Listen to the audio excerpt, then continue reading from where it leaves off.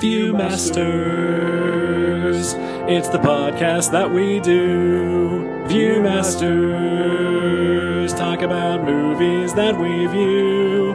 Viewmasters, my friend Eric and me, Joe.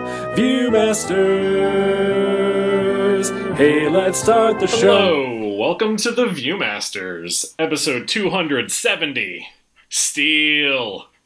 My name is Joe. My name is Eric. Steal yourself, Eric. I will. Will I stand as well? I assume so, once you have stealed yourself. I almost said stolen yourself, which doesn't make sense. Oh, how are you doing today? I'm doing okay. I am mulling over how I'm going to talk about this movie. Yeah? Yeah. Are you worried? Are you gonna have trouble? I might. Did you love it so much that it's just in above reproach? It's possible. You know, I never give 5 stars on the Letterboxd, but this may be the one.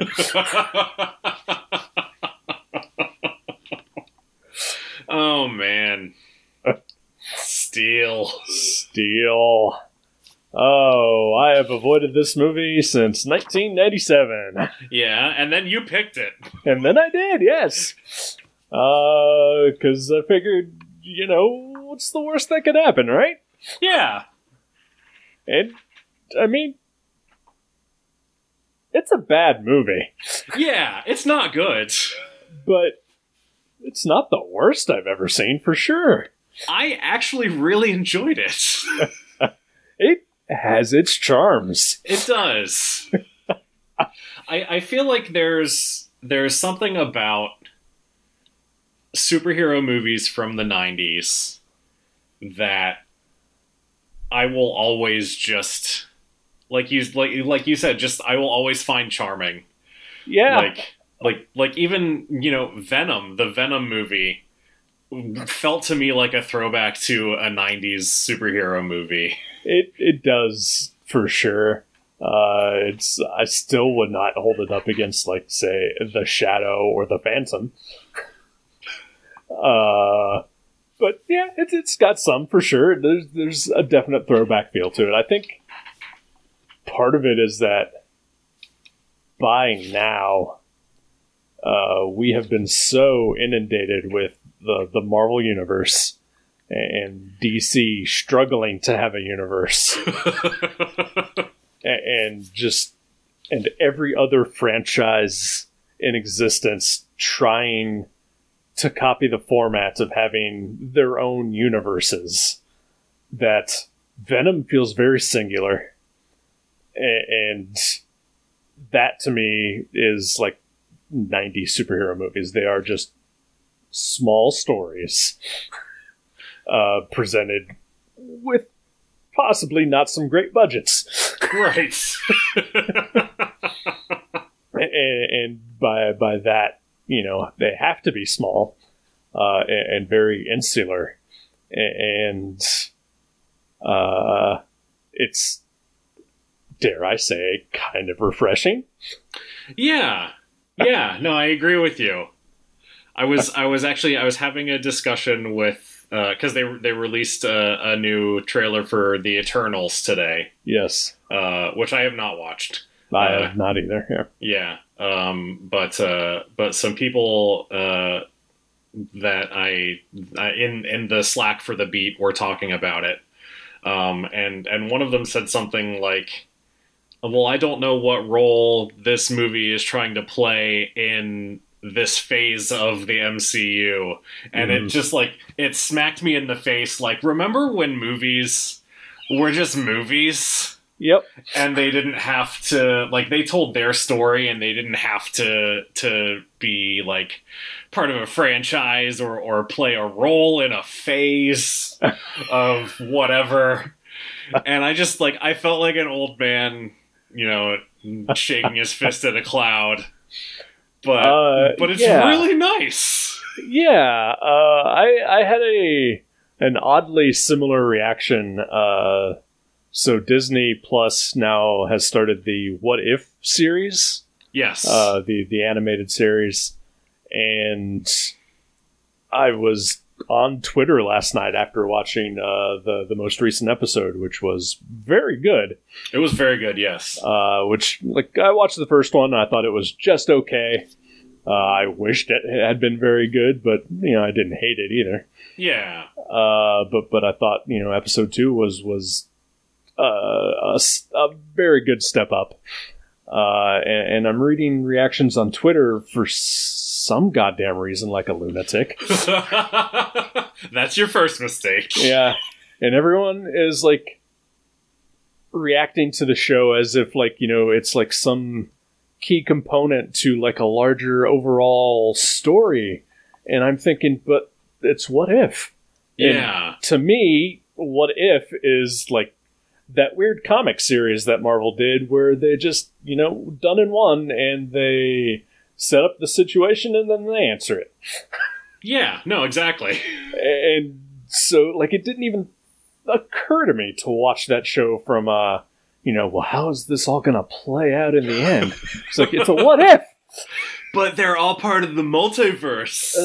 Good lord. The one who remains... And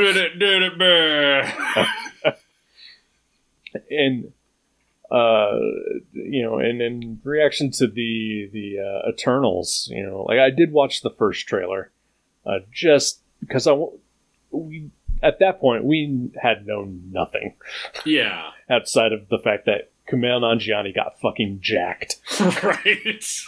Which is all I needed to know. Sure.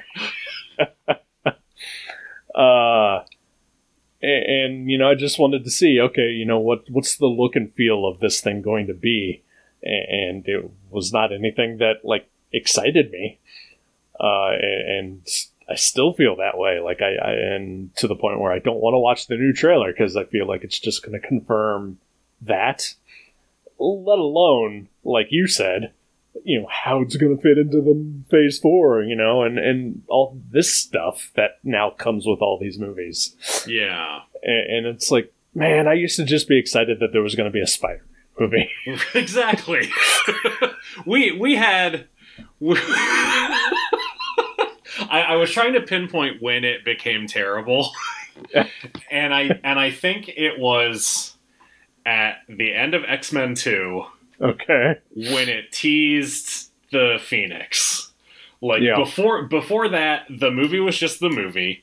It was standalone. If there was more, great, but if not, you're comfortable with what you got. Right. But at that point is when it became about sequels and like there's that, and then I thought of the end of Batman Begins where Gordon has the Joker card. Yeah. Like those two I feel like are turning points in superhero movies where they all became about, well, what is this setting up right for the future, when like the movies from the 90s and into the early 2000s were by and large they were all just standalones. Yep. And we loved it. And because that's all we had. Yeah. And I think you're right. And is X-Men 2 the first one that ever did, like, the comic book movie wise, like the post-credits scene? Because I feel like that was a post-credit scene, right? No, the Phoenix tease was actually like the very last scene right before the credits. Okay. X-Men: The Last Stand did have a post-credit scene. Yeah, I remember that. But yeah, the Phoenix one was actually just like the last sort of sweeping shot of the movie before it cut to the credits. Okay, all right. I thought that was like a mid-credit scene, but you're probably right. I watched it relatively recently. Okay, all right. And with the Marvel Universe, I mean, we're 20-some movies into it now, right? And you talk about it being terrible, like, I don't know what has happened, but, like, I have lost my excitement. Oh, yeah, no, me too, 100%. Yeah. And I feel like, I mean, the pandemic certainly didn't help. Right. Yeah. And I mean, because these used to be things that, I would want to go to the theater to see, and now you cannot pay me to go to a theater. Like, Shang-Chi is coming out, or excuse me, Shang-Chi. Yes. And I do want to see that movie, but it is opening theater exclusive for 45 days before going to Disney. Right. And I'm just like, no, I'm not going to a movie theater to see this movie. Yeah, it is not safe yet. Yeah. And the extra disappointing aspect of that is that, it is a primarily Asian cast, and it probably won't do well. Right, yeah. And they're going to probably blame it on the fact that it's a mostly minority cast. Yeah. Which is fucked up and backwards. But, like you just said, it's not safe yet. Yeah. As far as excitement goes, I feel like even just after Spider-Man Far From Home, like that one was really good, but even that one going into it, I was just like, all right, we're doing another one of these. Yeah. Like Endgame was the end of everything that they had built towards. Right. And it felt like, okay, this is a good stopping point. Yeah. But no, we're going to keep doing them. I feel like with Endgame, it was, yes, it was a good stopping point, and it was everything that had been building toward. And now, and Far From Home was sort of like just the bow on everything. Yeah. And now, which is weird because they started off Phase 4 with a prequel, essentially. Yeah. To a character who is already dead. And now we have to build this whole new thing. And, it felt like, at least at the very beginning of this, like, no matter how tightly Marvel and Disney controlled what was happening, there still felt like there was, some off-the-cuff kind of things. Like, we could get a Guardians of the Galaxy out of this.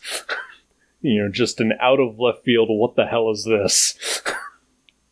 And now it feels even more controlled, and now they are deliberately trying to make a thing from the jump. And I don't care. Yeah. I mean, I guess I don't know how much of that, too, is, like, they're deliberately trying to make a thing, or that's just the way that people are looking at it now. Right. Because, like, we haven't seen Shang-Chi, so we don't know, like, how much of that seeds future things or sets future things up. Right. I mean, I'm sure there will be a part of that, but most of it is like, well, how does this fit in to the overall plan?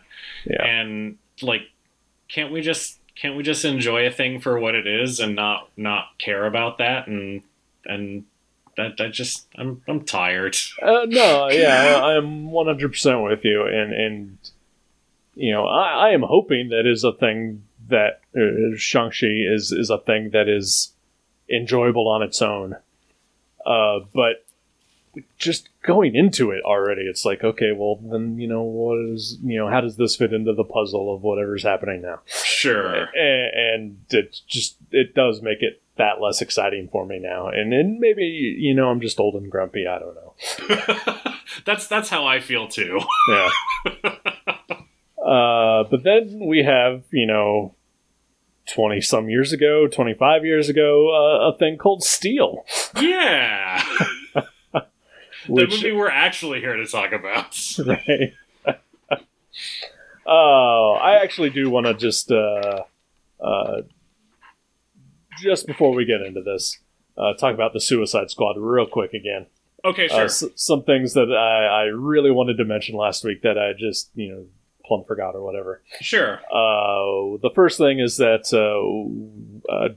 Suicide Squad sort of mastermind John Ostrander was in the movie. Oh, yeah, I forgot about that. Yeah, which was pretty cool.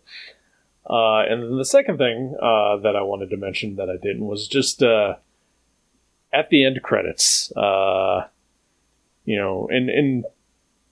it feels like this is a thing that has only happened in the last 10 years or so, where they actually sort of acknowledge the fact that comic creators, worked on these things. Yeah. And built the stories that these movies are now riffing on. And the Suicide Squad had the biggest list of comic creators I have seen on any of these movies. It did a very large special thanks section. And I was very impressed and very proud. And I hope that all but 3 of those people got money for this.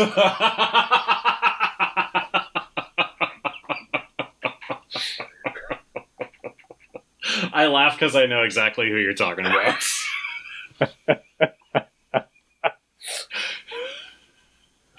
Oh, just love seeing EVS's name in the credits for something. Sure.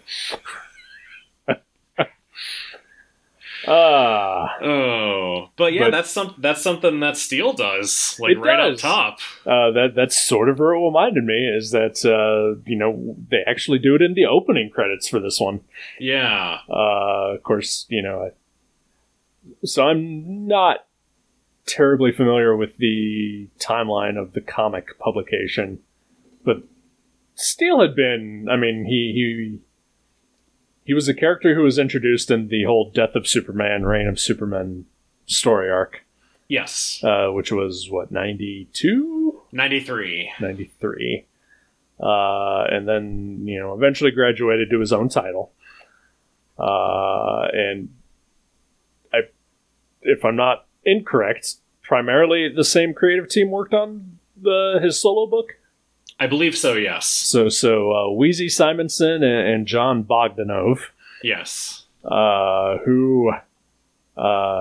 Wheezy Simonson, Louise Simonson, is a legendary comic writer from, early 80s, comic editor, worked on a bunch of X-Men stuff, back in its heyday. She's got a husband who also does some stuff. Yeah, I've heard of him as well. Yeah, and John Bogdanove is an artist who, during the period of time that this movie came out, and when he was actively working on the Superman comics, I did not care for. Yeah. But I have grown to really appreciate his art in the last couple years. Yeah, I've actually been through sort of a similar thing. I remember not liking it. Like I was very like you had Dan Jurgens on Superman, very Sure. clean style. You had Tom Grummett on Adventures of Superman, also very clean. Butch Geis on Action Comics, a little less, but still relatively. And then Bogdanove was just felt like way out there. Yeah. Like not what I was used to seeing at the time. So yeah, I remember bristling against his stuff initially as well. It was weird because it was actually an old issue of New Mutants that he did prior to his work on Superman that I looked at, and I was like, oh my god, this is amazing. Who drew this? And I was like, what, really? It was just so fun and bouncy, and I've been looking over some of his old X-Men or Superman stuff since, and have really gained a newfound appreciation for it. It was drastically different than the other super books at the time. Yeah, I think I sort of have been on sort of a like a Jack Kirby trajectory with him, where I didn't like him at first, and then really came to appreciate it as I got older and quote unquote more sophisticated. Yeah. No, yeah. And I had that similar thing with Kirby as well. So, you get older, tastes change. Yeah. Yeah. And, I could easily see myself, speaking of, watching this movie back in 1997 and hating it, and maybe coming to appreciate it now. Yeah, I 100% agree. But boy, it's also still really bad. I was thinking about 1997 as the year that superhero movies died. Yeah, it really was. Because you had Batman and Robin, Mm-hmm. which you and I both love, Yep. but which was critically reviled. Sure. And And then also, objectively, a bad movie. all right. But no, you are 100% right. I love that movie, and I will fight anyone who says otherwise. But yeah, so you had that, you had Steel, and then Spawn had come out. I think either 2 weeks before or 2 weeks after Steel came out. And Probably after. okay, I've never seen Spawn, but I've heard that it's real bad. So, Spawn is one of 2 movies that I have walked out of in the middle of watching it in the theater. Amazing. And I never revisited it until about 3 or 4 months ago. It was available on one of those weird free streaming channels, even though it is also currently available on HBO Max. Right. And I was like, you know what? I'm gonna watch this. Maybe I missed something. I don't know. But no, it's fucking awful. There is no charm to that movie whatsoever. And it is also, a CG heavy movie at a time when CG was not great. Oh no. Yeah. And I will say, for Steel, the good thing about this movie is very minimal CG, if any. Yes. Yeah. Lot of practical effects in this movie. Yes, that helps a lot. I mean, probably the most impressive practical effect is Shaquille O'Neal. Is it? He is an enormous man. He is. But if we're talking about him in the terms of a practical effect, he feels like a wonky puppet to me. Something that they just could not get quite right. I can sort of see that, especially once he is in the suit. Yeah. And he's struggling against that visibly on screen. Sure, he is struggling a lot visibly on screen. It is... I mean, he is 24 years old in this movie. And, wow, is that all? Yeah. And he is a basketball superstar. And the way he moves, even before having to wear 75 pounds of foam armor, he is just a lumbering ox. And I don't understand, other than the fact that he is 7'1", how is he a basketball player? I mean, really, his big thing is dunking the ball and just bulldozing people to get to the basket. That's what I remember about watching Shaquille O'Neal play, is that he just posts up down low and then just knocks over whoever he needs to and dunks. All right. I can see that. Because he does not seem like he's quick. No, he doesn't at all, which is why it surprised me so much that he does so much chasing in this movie.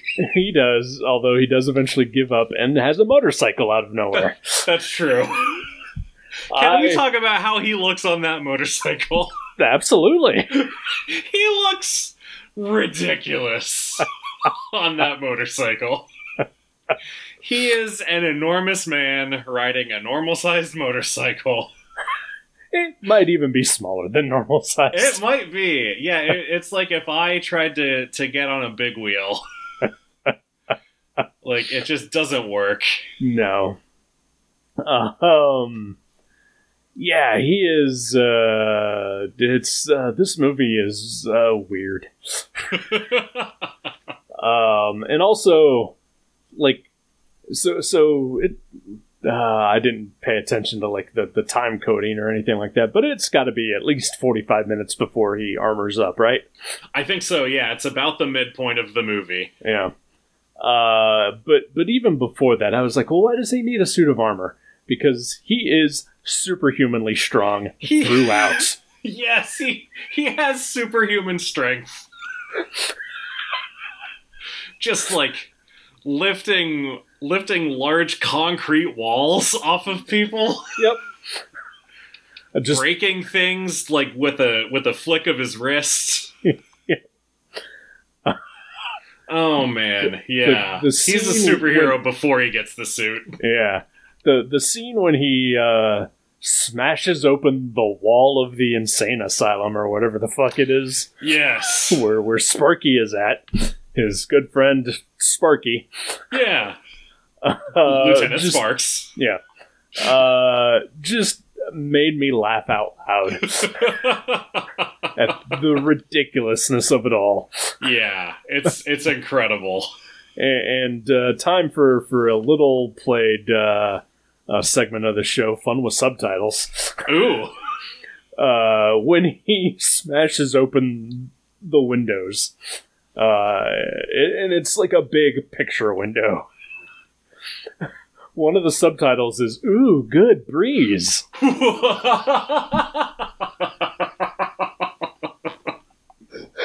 That's amazing. I mean, that is the point of the scene. Which is, get some fresh air in here. But sure, I guess. Yeah, without the subtitles, I did not hear that.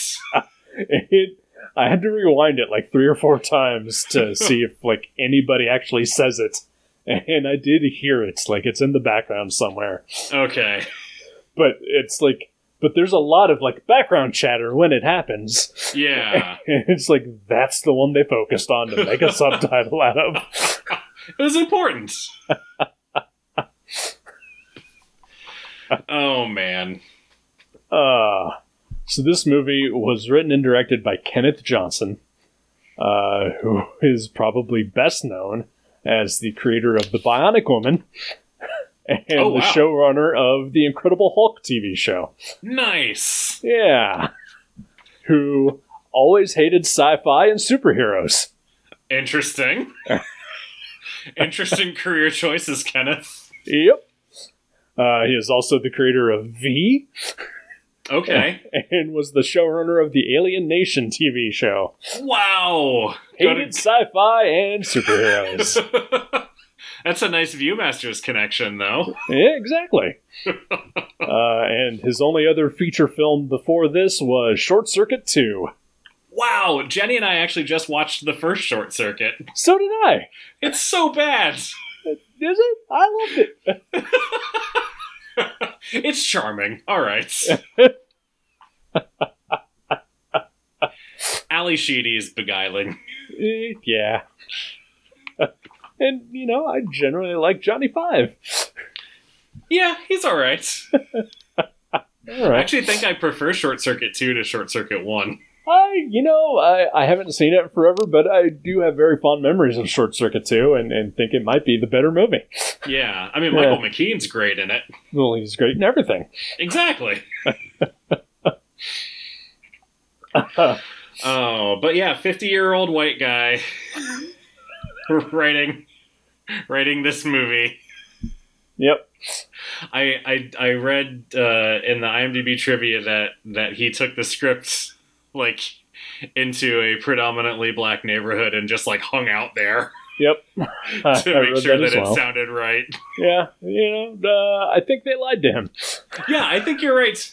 Because there is nothing natural about this dialogue in this movie. Spoken by any of the characters. Yeah. This movie is one rec center needs to be saved away from being a made-for-TV special. That's absolutely right. Like all that they needed was the grandma needs a heart transplant, right? But instead, she just opens a restaurant in her front yard.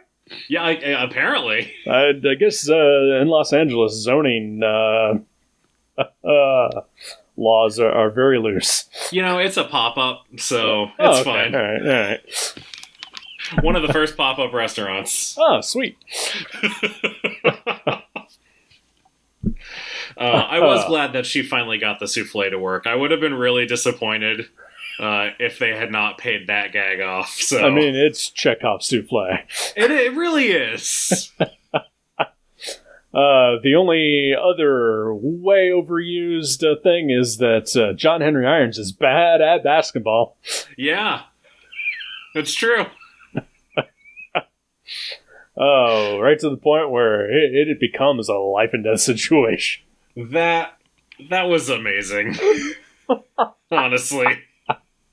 Like, of course that's what this is going to be. He holds a live grenade for a really long time. Yeah, I mean, we can only just assume that he, held the clasp closed, right? I guess so, but still, Yeah. that's nerve-wracking. It's very nerve-wracking. Also, like, when it is just, like, bouncing back and forth between, like, the mesh of the fencing, surely it would have exploded by then, right? You gotta get the tension of, is it, is it gonna rim in or rim out? Who knows? Right.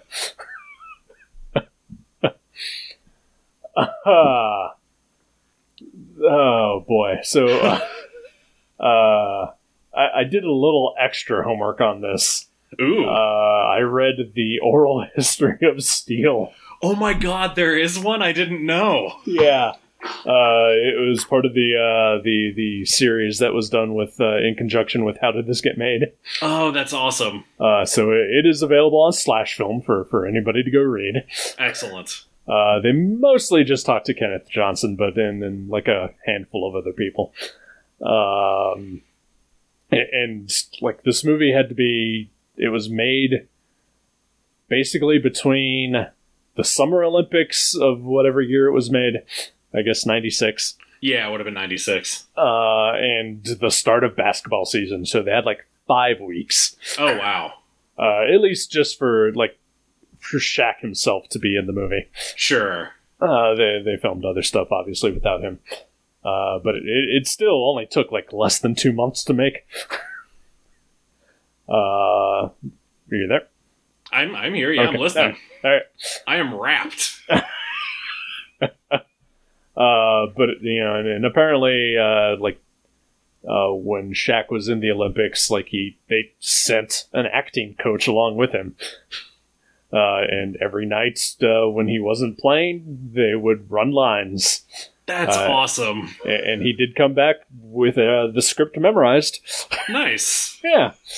But no real acting ability still. Yeah, that didn't really take. Yeah.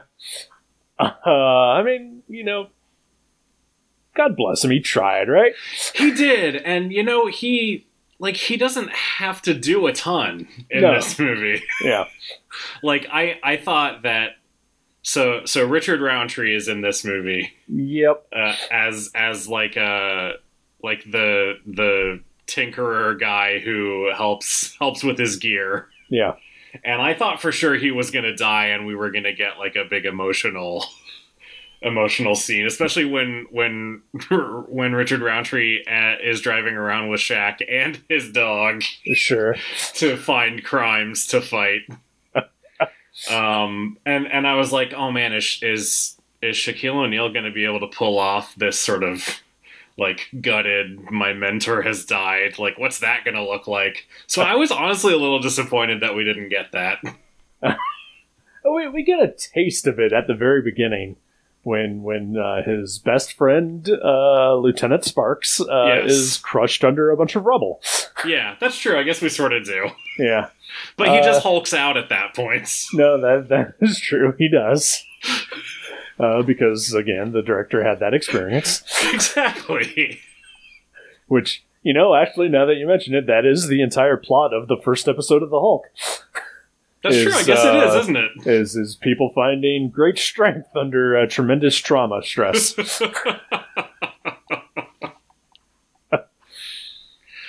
Oh, man. Lieutenant Sparks played by Annabeth Gish. Yes. Who is delightful. She's all right, yeah. I thought she was great. I do want to read one quick thing from the Steel Wikipedia page. Oh, I'm excited. It is, I gotta pull it up real quick, sorry. But it is, like, in the first chapter, or the first paragraph, it was a phrasing that struck me as just real weird. Okay. Yeah. The film stars Shaquille O'Neal as John Henry Irons and his alter ego Steel, Annabeth Gish as his wheelchair-using partner Susan Sparks. Is that her defining characteristic? Also, is she wheelchair-using or wheelchair-bound? She doesn't need it. And that's the big twist, is she's actually not wheelchair bound. She just likes it. Oh, okay. Which actually does bring me to the end of the Wikipedia plot summary. Oh, okay. Which, spoilers for the movie.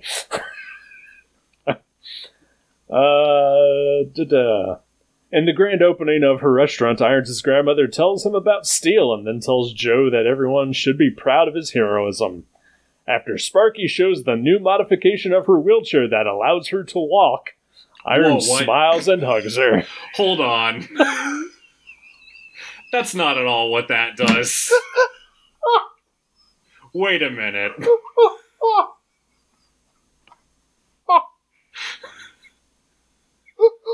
I think whoever wrote the Wikipedia summary of Steel maybe didn't fully comprehend the movie. Oh, man. Maybe it was in, like, an earlier draft of the script. Maybe. It's like the first Nuclear Man in Superman 4. Exactly, yeah. It doesn't really come across in the finished product. Oh, was there a comic adaptation for this movie? There 100% was. Excellent. It was written by Louise Simonson and illustrated by John Bogdanoff. Awesome. I tried to read it, but I couldn't find it. Oh, that's too bad. Yeah, Wow. I was excited to read it too, and yeah, I couldn't find it. I may have to try to hunt that down in a dollar bin somewhere. That's going to be a good book to hunt for, I think.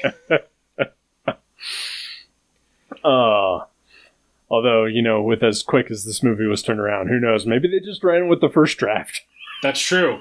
That's entirely true. There is a lot of stuff in this that feels very first drafty. The timeline it feels very short. Yeah, but also they hint that it has actually been much longer. Yeah, it's real weird. Yeah, like when John moves back to LA, like he stops and visits Sparks in the hospital first. Yeah. And then he's there seemingly like 2-3 days, maybe.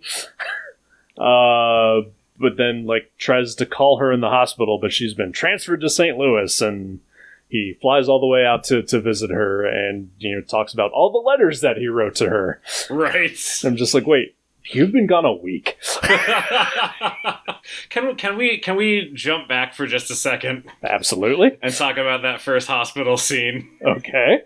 Like, they're talking about, like, he brings her flowers, which is very nice. Yeah. And then she says something about, like they're talking about how he has left the service, and she's like, well, I'll come visit you once I'm back on my feet. Yeah. And there is a shot of, like, the nurse who's in the room. Yes, there is. Who just looks at Shaquille O'Neal and shakes her head. I laughed so hard. I did catch that, and I only noticed it on my second viewing. I was going to ask if you watched it more than once. I did. Which I'm kind of glad I did, because there's a scene later on when John is being framed for robbery and is arrested as being, suspected of being the Steel Vigilante. Right. And there's like a police lineup scene. somehow I totally missed that entire scene. Oh my in god, my that first viewing. seems so great. Like, let's put a 7'1" person in a lineup with people who are significantly not as tall as him. Oh man.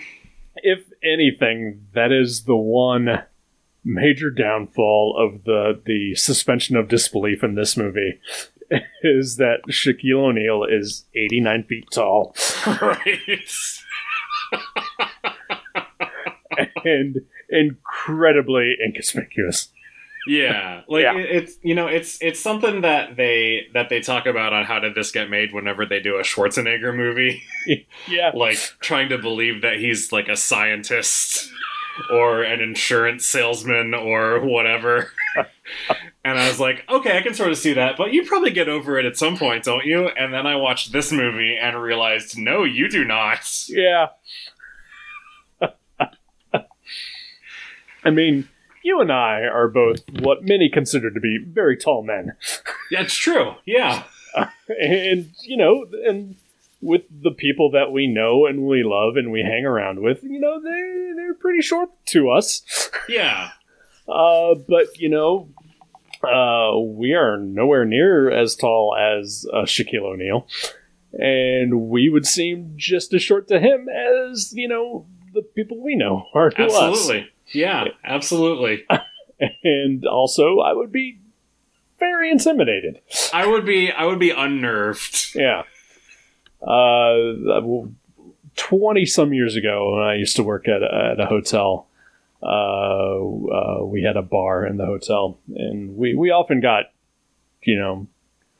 a handful of celebrities coming through, our area there. Okay. And there was a football player that came in once and got really drunk and loud and obnoxious, and just came up to the desk just full bore, and he was massive. Just, like 6'8", and just Oh, jeez. probably about 6'4" wide. He was a Rob Liefeld cable drawing, is what Kind it of, sounds like. yeah, just a box of a man, and just like came up to the desk, just already drunk, slurring and yelling because the airport lost his luggage and I didn't know where it was because it's not my fucking fault. Right. And and then he just started yelling at me and accused me of being racist. Because he was like, because, I come up here and I'm trying to ask you a question and, all of a sudden, like, you seem like you're scared of me or something. And I was like, yeah. You're a big man and you're yelling at me. And as big as I am, you are bigger. Yeah. Anyway. Yikes. Speaking of giant black men, Kevin Grievo is in this movie as well. Is he like the henchman with the super deep voice? Yes, he is. His voice freaked me out. Like, it didn't sound real. It sounded like someone doing a voice. Yeah, especially there are a couple times where he speaks off camera. And Yeah. it's just, and it, I read something about like when because he is perhaps best known as the co-creator of the Underworld franchise. Right. And he does play one of the werewolf characters in the first movie. And I guess like on press junkets, people asked him like, so like, was that your real voice? And then he would talk, and it was, because it does sound like it is digitally altered.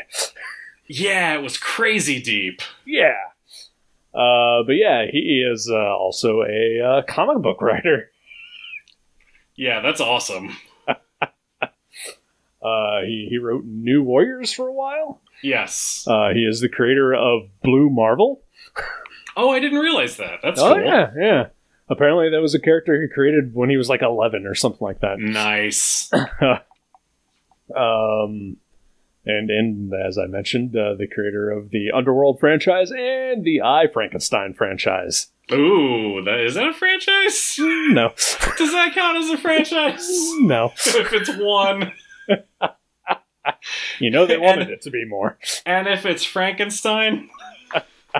Like, I feel like the State of Mary Shelley might have something to say about that. It is barely a Frankenstein. And it is definitely not a franchise, as hard as they tried. I think I watched part of that movie once, and it's like he's fighting gargoyles? Wow. It's like, it's not even him. It's like two factions of gargoyles that are at war. And Frankenstein, quote unquote, gets caught up in the middle of it. Okay, sure. Yeah. Oh, Aaron Eckhart, what are you doing? Apparently not much these days, Aw, sadly. Because he's great. I do really like him. Yeah. Only decent part of Dark Knight. Agree to disagree, but all Okay. right. Steel.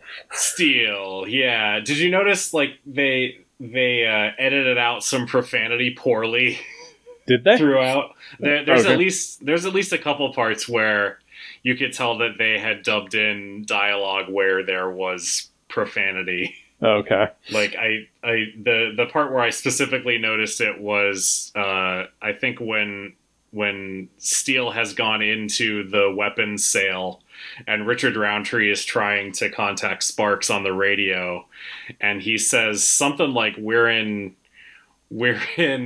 dark spit or something. Oh, okay. Wow. But you can clearly read that he said we're in deep shit. Right. Which is weird. It's a PG-13 movie. And, Yeah. and there is swearing in it. Yeah, I thought it was very strange. Yeah. I mean, from Richard Roundtree, I would surely expect worse swearing. Yeah, I mean, he is Shaft. it's true. Can you dig it? I can. There's some eye-rolling moments with him. He is also not giving what I would consider a great performance in this movie. He is getting paid for this movie. Yep. There's a lot of very young actors also, not at the top of their game. Yeah.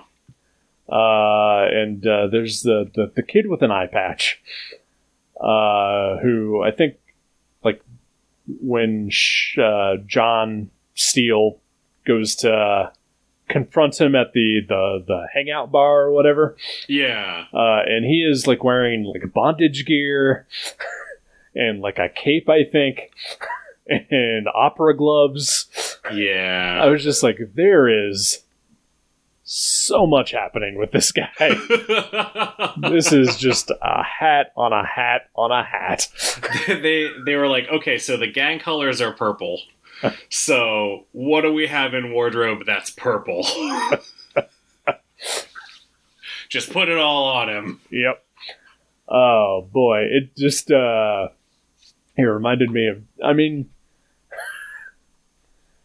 the part of the thing of Kenneth Johnson like hanging out in the hood to get realism into the script, Right. just really goes out the window when you just see like, how some of these characters are dressed and the way they act, and just like this has to be a put on, right? Can I tell you the part that maybe made me the most uncomfortable? Okay. Is Steele's very first super feat. So this affluent older white couple is mugged.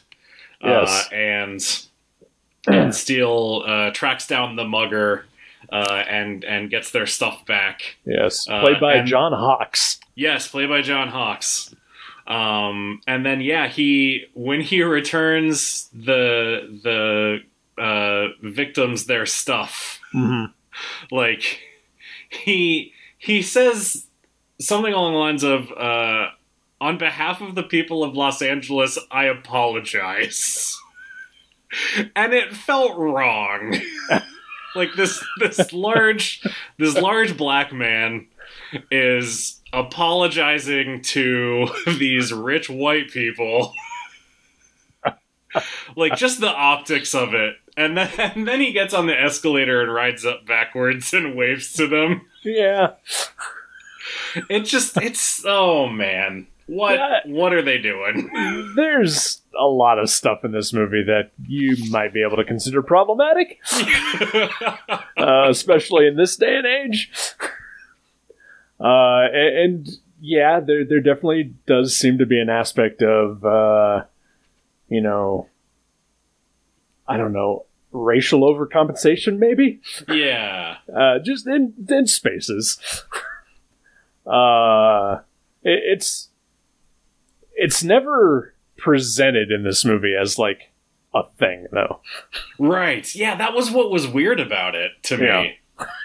Is like there's the part at the beginning after John testifies in court about Judd Nelson, who is in this movie. I don't think we've even talked about. Not a bit.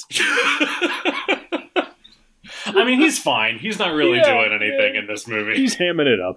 Yeah, but he testifies in military court and basically gets Judd Nelson kicked out of the military. And they have a confrontation in the hallway outside of the courtroom, and like that felt like it was going to end with him.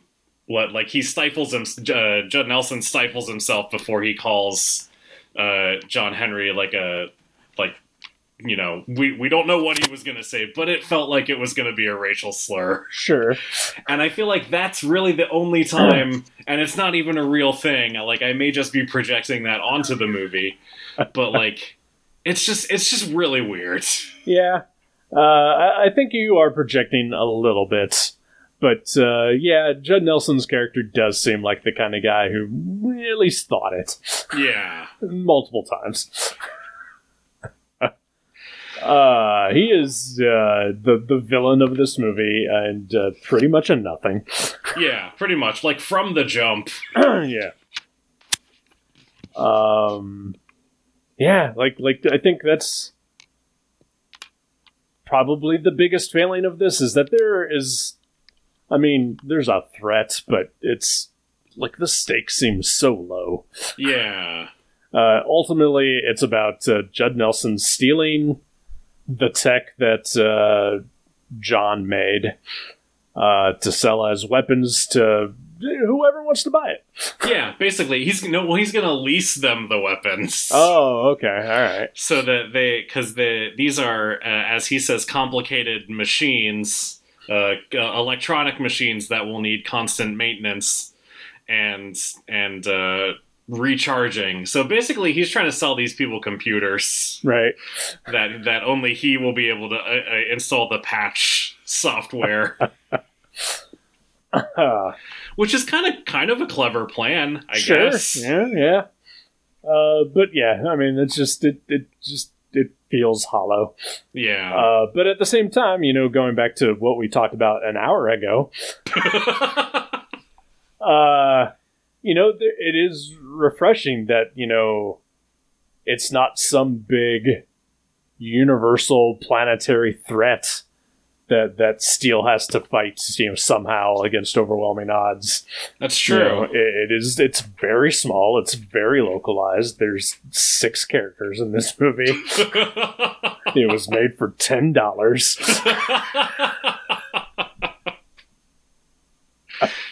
I think if the plot of the movie had just been Steel fighting the Nazis that we see at one point in the movie, yeah, like that would have been fine too. I mean, it certainly would be a lot more relevant today than anything else that happens in this. So I've never been a big Steel fan. Like I like him fine enough. I enjoyed him in his, various appearances, but I never went out of my way to like read his solo book or anything like that. Sure. But the the fact of, how he came to be in the comics, I think also sort of colors my view of this movie. Yeah. And that it feels like you could still have like this small localized story about just like this working class guy becoming a superhero on, just, a budget and, elbow grease. But still have the sort of the big origin of it, Yeah. like being being inspired by Superman, I think would have been nice, other than the fact that he just has a Superman tattoo. Yeah. Which that also makes me wonder, does Superman exist in this universe? Well, there are references to both Superman and Batman, Yes, there are. which I thought was real weird. But is it, just because everybody knows them as comic and movie characters, or like do they actually exist? Yeah. Who knows? But then once you start answering things like that, then you eventually get things like the fucking Eternals, Right, and how they're yeah. going to fit into Phase 4. Yeah, like was Steel going to be in the 5th Batman movie? Who knows? Oh. So part of the oral history of this was that Quincy Jones basically spearheaded this entire thing. Right. He was a fan of the comic and wanted to do a movie about just, a black superhero who, just sort of comes from the streets and is a working man hero. And then, they knew Shaq was a big Superman fan and got him involved early on. And then they got Kenneth Johnson involved. And they said, Shaq's attached. And he said, great, who's going to star in it? Oh, no. I mean, I understand, but oh, no. Yep.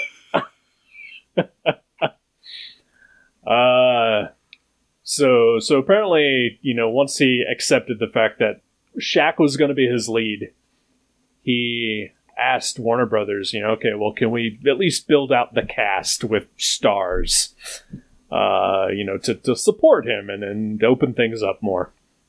And they said no. What do you mean? Judd Nelson's, he's a big name. Sure. Annabeth Gish, I mean, Richard she's been in other Roundtree? things. Yeah. I also did read that the grandmother, whose name I cannot remember right off the top of my head, apparently she signed on to the movie because she loved Superman comics. That's awesome. Yeah. That's great. Yeah, so then, apparently the budget was only like $25 million, but he made it for like 16. Oh, wow. Just use all the money. What are you doing? He's very efficient. He comes from TV. Okay, fair enough.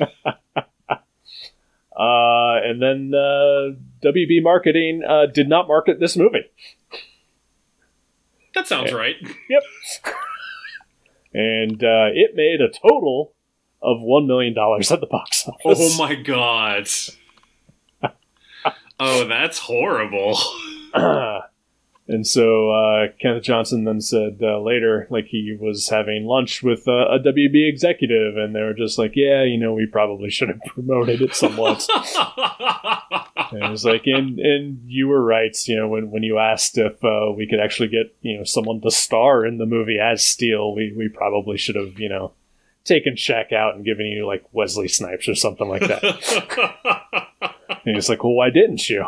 He's like, because we thought Shaq would sell more toys. Yeah, that sounds right too. Yep. Mm-hmm. That totally sounds like the WBMO. Oh, man. Yeah, so they were going for 2 toyetic superhero movies that year. Yep. Amazing. Somebody must have said that word to somebody Yeah. once, and it became a thing.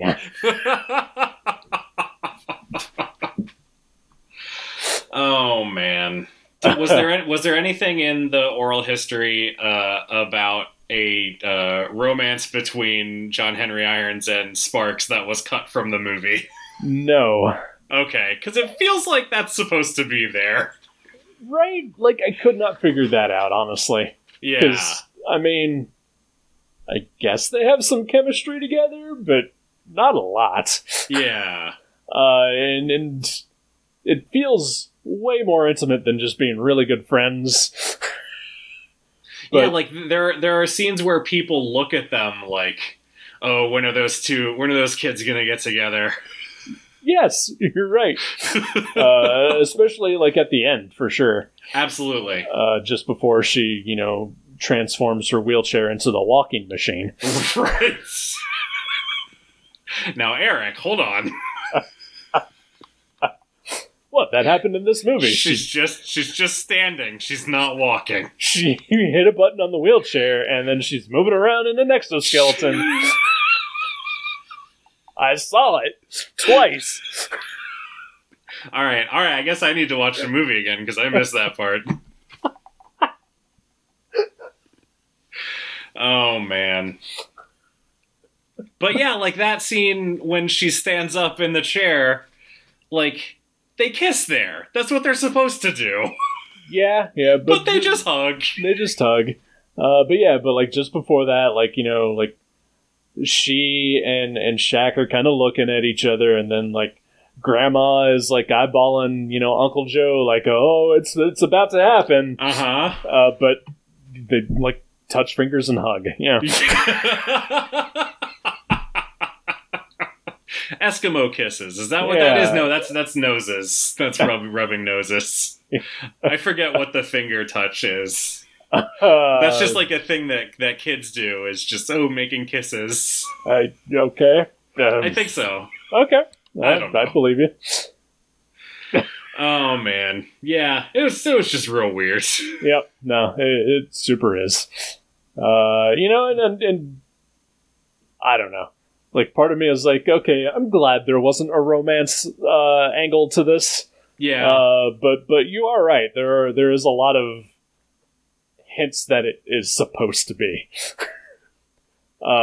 Which just makes it all weirder. Right.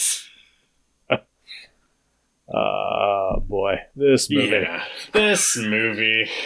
I'm glad we watched it. Me too. Yeah, like it is not good. It's kind of sluggishly paced. It looks cheap. It feels cheap.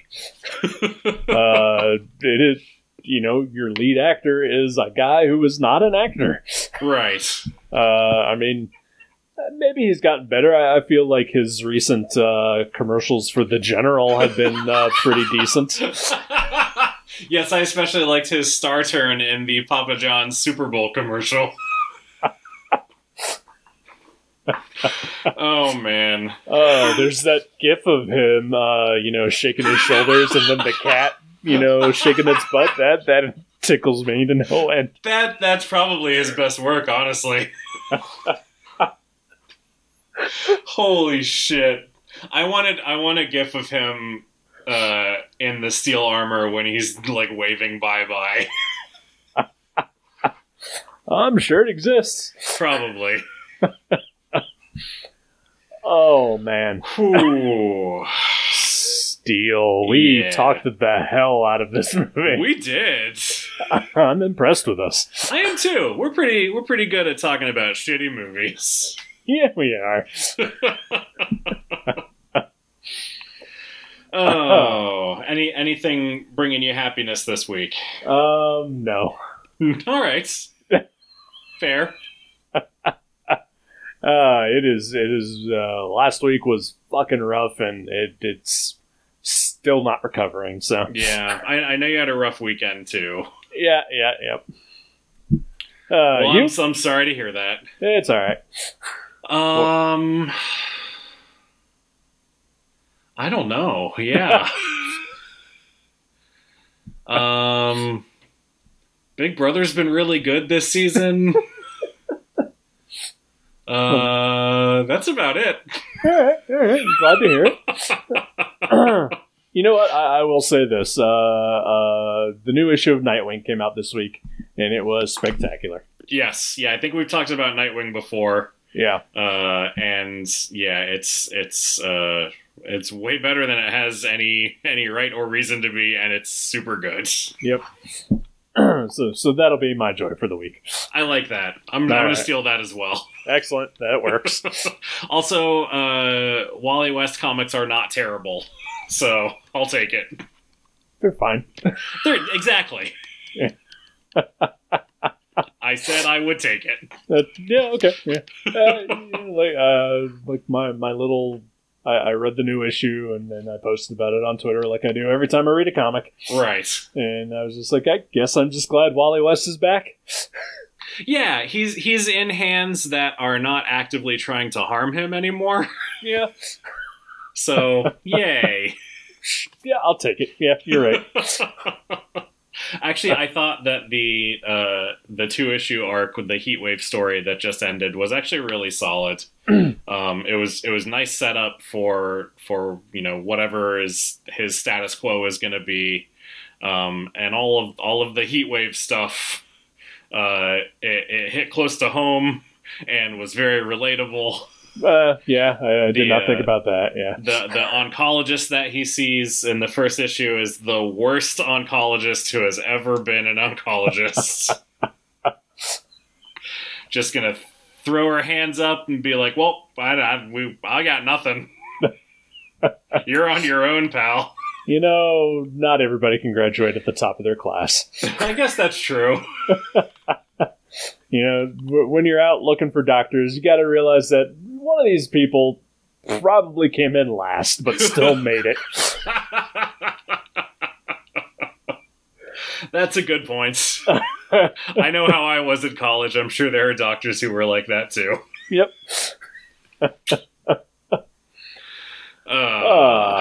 Shall I pick a movie for next week? You should. Okay. Yeah, all right. So this movie is probably one that you've seen before. Okay. But I'm wondering if you would be open to watching it again. Alrighty. A few years ago, I went on a little kick where I watched all of the Hammer Films Frankenstein movies. Speaking of Frankenstein. Yes. And I had intended to move on to their Dracula movies. Okie dokie. But I never got around to it. Okie dokie. So I noticed that HBO Max has added The Horror of Dracula to their catalog, and I would like to watch that. I cannot say for sure if I've actually seen it or not. Really? Okay. You know, no offense to the Hammer horror movies, because I will just say that I enjoy the hell out of most of them. There's a lot. There is a lot. And they all have crazy titles. Mm-hmm. And I'm not quite sure which ones I've seen or not. Okay. Like, I can definitively tell you 2 that I've seen, and they are not The Horror of Dracula. Okay. But I have seen multiples of the Christopher Lee Dracula movies. Okay. So maybe I have? Yeah, maybe I haven't. This is the very first one. Okay. Again, maybe? came out in 1958. I believe it was also released internationally just as Dracula. Okay. So, if that helps you at all. It doesn't, but okay. I mean, I'm not turning it down because I am always in the mood to watch Christopher Lee as Dracula. Excellent. And there might even be a possibility I own this on Blu-ray. Ooh, that's awesome. Like a year ago, I bought a Blu-ray set of just like random Hammer movies. And that may be one of them. Nice. Yeah, I don't know. All right. So yeah, we're going from one rapper in Shaquille O'Neal to another in Hammer. I see what that's how this works, right? Yeah. I thought you were going to go with the Christopher Lee angle where he had a metal album. I forgot about that. Oh man. I'm gonna listen to that to get in the mood for it.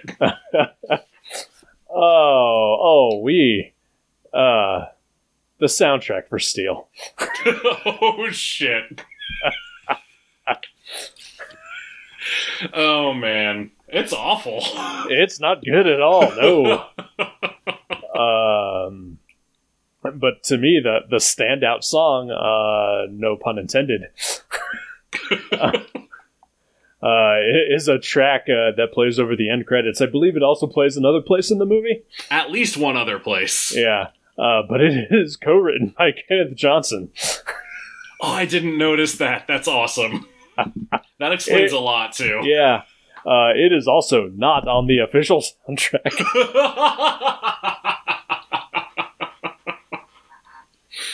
That's really weird. Yep. But I think like the first like needle drop in the movie is Young MC's "Bust a Move." Yes. Which I believe at this point is at least 10 years old when the movie has come out. You know what? That song is great. It's fine. I was a huge Young MC fan. It was weird. Yeah, no, it was very strange. I agree. Yeah, but Shaq has a few tracks on the soundtrack, I believe, and nice. It was overall not great. but I would definitely recommend people track down the song that plays over the end credits. Yeah, it's worth at least one listen, and probably never again. Tying it back to Alien Nation, I think it stands up with the song that plays over the credits in that movie. I forgot all about that song. I remember it because you read it in its entirety. All right, The Horror of Dracula. Yeah, on HBO Max. I am looking forward to it greatly. Excellent. Well, we will talk about that next week. Excellent. Good night.